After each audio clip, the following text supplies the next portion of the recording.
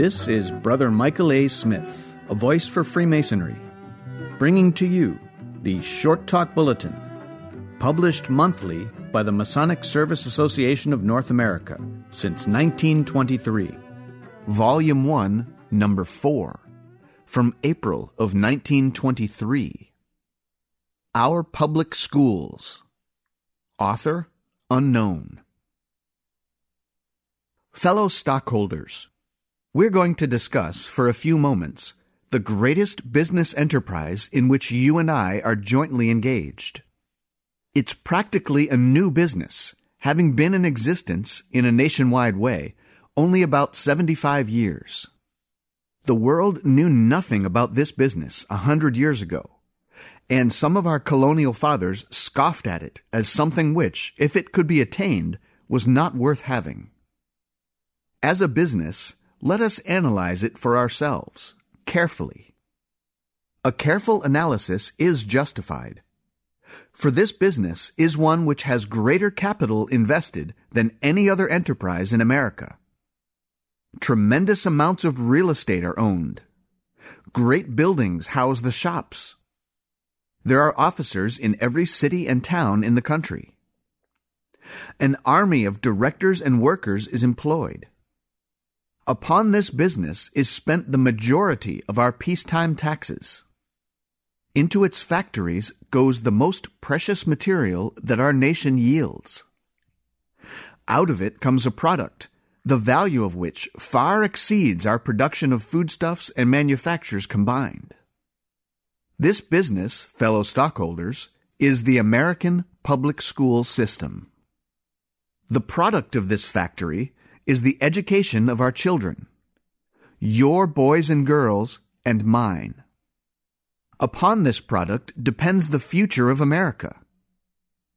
We as a people invest more money in it than in anything else in which we are interested. The system is a corporation, and you and I own and operate it. When we consider that the high school enrollment jumped from 915,000 to 1.6 million in 8 years, and that only a little more than 75 years ago there were no high schools in this entire world, we begin to understand how gigantic an enterprise it is, and how rapidly it's growing. It's from these points of view that we want to discuss the public school system. Your child goes through the public school. How does he come out? You pay more actual dollars and cents for the maintenance and upbuilding of the public school than you do for any other piece of work that you're interested in as a taxpayer. What dividends do you get back? Your child is graduated from your high school, and what sort of a job does he get? More important still, what kind of a job does he hunt for? We have the right of any stockholder to see what we're getting for our money.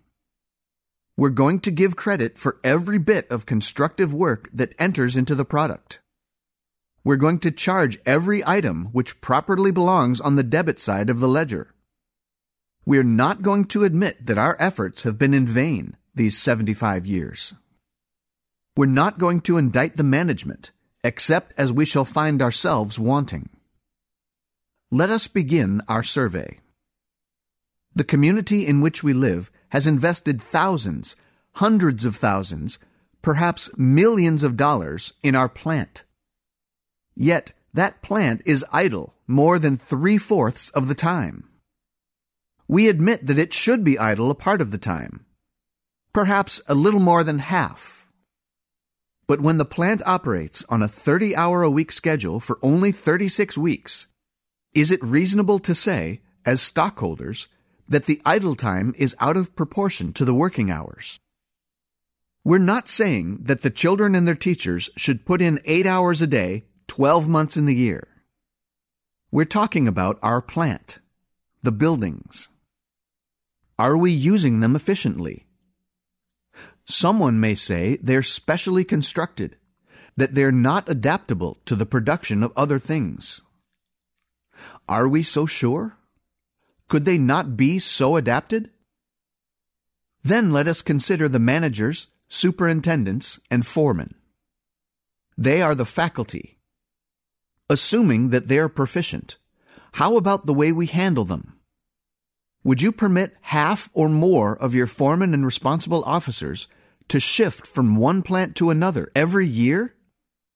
Would you expect them to be satisfied and happy in an environment where they were unable to become acquainted with their neighbors until the year was up, or practically so? Would you care to have a business in which all of your skilled operatives were changing every 3 years? Yet, this is what happens to your teachers. A large percentage of them shift from place to place at the end of the school year. They know little of the community in which they teach until the school year is ended. Does this kind of organization develop proficiency? The recent war brought out the woeful lack of even the most elementary education in many young men of draft age. The percentage of illiteracy was found to be disgracefully high. Our government had to spend billions in training young men to understand and obey orders. We paid an immense price to give elementary education to these adults. Is it sound business sense to allow the next generation to come out of the schools as ignorant as these adults? As good as our public school system is, we find that there is a tremendous economic waste in its administration. Viewed from a business standpoint, can we afford to let this go on? The public school system ought, in any balanced scheme of things, to link up very definitely not only with higher education, but with the home, business, and community life. Failing in this, there is an economic waste. The percentage of business and professional failures is an index of our school system. The percentage of failures is too high. No self-respecting citizen, no stockholder in this great corporation of ours, needs to be told that the ideals of educated men and women must more and more be made the ideals of all our people. This is what we ought to mean when we speak of Americanism. No thinking man or woman owning a share in this company can fail to realize that the cost of education is a productive expenditure of money, that it will pay enormous dividends, and that in no sense of the word is it charity. It needs no argument to prove that the public school is not a place where political, religious, or educational axes are to be ground. There should be no argument to prove that every one of us must understand and appreciate the value of the public service rendered by teachers. They should know us and mix with us and acquire a practical knowledge of the problems of life which we face and which our children must face. And it is infinitely more important that we know the teachers into whose care we entrust our children. Is it worthwhile, from a dollar and cents standpoint, for us to cultivate them, entertain them in our homes, and make them feel that they are being relied upon, and that they can rely upon us? We've spoken of Americanism. What does it mean? What should it mean to our children? From this standpoint, what are the real needs of the public school? Americanism means equality of opportunity. We live in no feudal age. There are no barons or lords of the manor who hold us as chattels. Each man and woman is a human soul, entitled to a fair chance.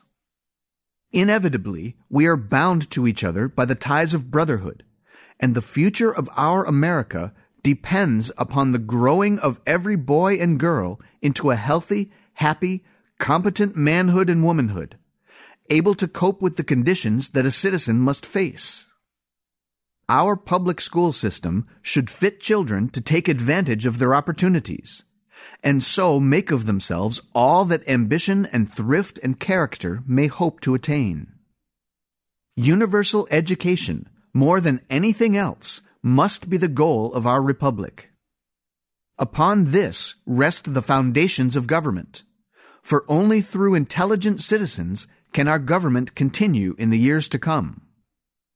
The bane of factory production is returned goods, goods which have been improperly manufactured and are sent back to be worked over. Do we realize that there can be returned goods in our schools?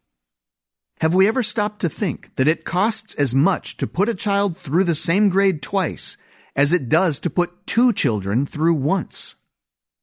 Everything that helps a child to learn quickly is real economy. Only if a child is healthy will he do the required work. Otherwise, he will hold back his classmates as well as himself. Health becomes the greatest possible economy, and if there were no other grounds for asking that supervision of health be exercised over all children, this would be enough. Our public schools can succeed only in proportion to the cooperation which they receive from the community. We have spoken of effective organization. If this is demanded by the community, we shall get the worth of our money. If a community demands teachers who believe in public education at state expense, the demand will be supplied. If the people of a community are determined that American ideals shall be instilled into the minds of their children, rather than the vaporings of foreign agitators, the schools in that community will have truly American teachers. In return for all this, the community must do its part. We must give the teachers a place among us. He or she must feel at home with us because they come into our homes. It is necessary for the teacher to know the home background of the child if intelligent direction is to be given. We cannot expect wholehearted work without some measure of appreciation. How long since you have attended any school activities? The enterprises which the teacher promotes in order to show the child how to work with other children fit him for the part he's going to play in mature activity, and are as important as the work of the classroom. The success of these enterprises depends upon your support, not only from the standpoint of the money which is spent, but because the child will have faith in this instruction and will believe in its importance if we, as parents, show him that we also believe. These enterprises are the links in the chain which the teacher offers as a tie between the school and the community. The community must not lose hold of its end of the chain. As individuals, we have three ways in which we can become a constructive force for the betterment of the public schools. We can do it as voters, supporting measures which benefit the public schools, and voting against the measures which are opposed to their welfare. We can do it by making our lives touch the lives of those directly connected with the schools.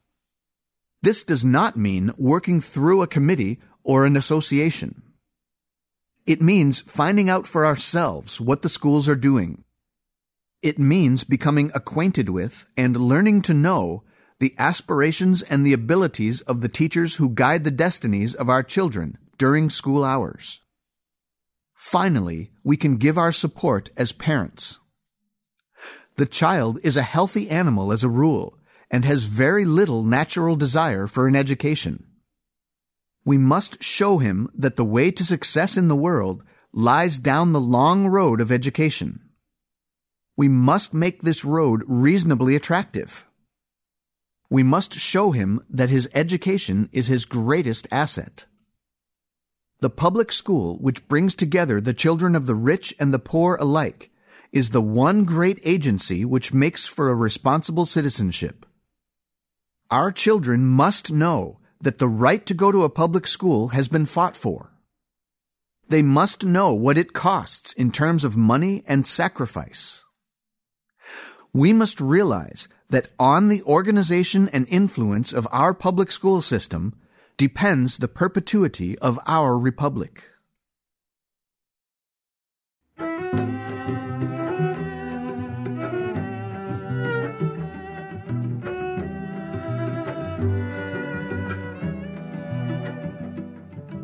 This is Brother Michael A. Smith, a voice for Freemasonry, and this has been the Short Talk Bulletin, published monthly by the Masonic Service Association of North America since 1923, for the purpose of disseminating Masonic light, knowledge, history, and instruction to all the lodges of the constituent Grand Lodges of the Association. Content is presented here with permission.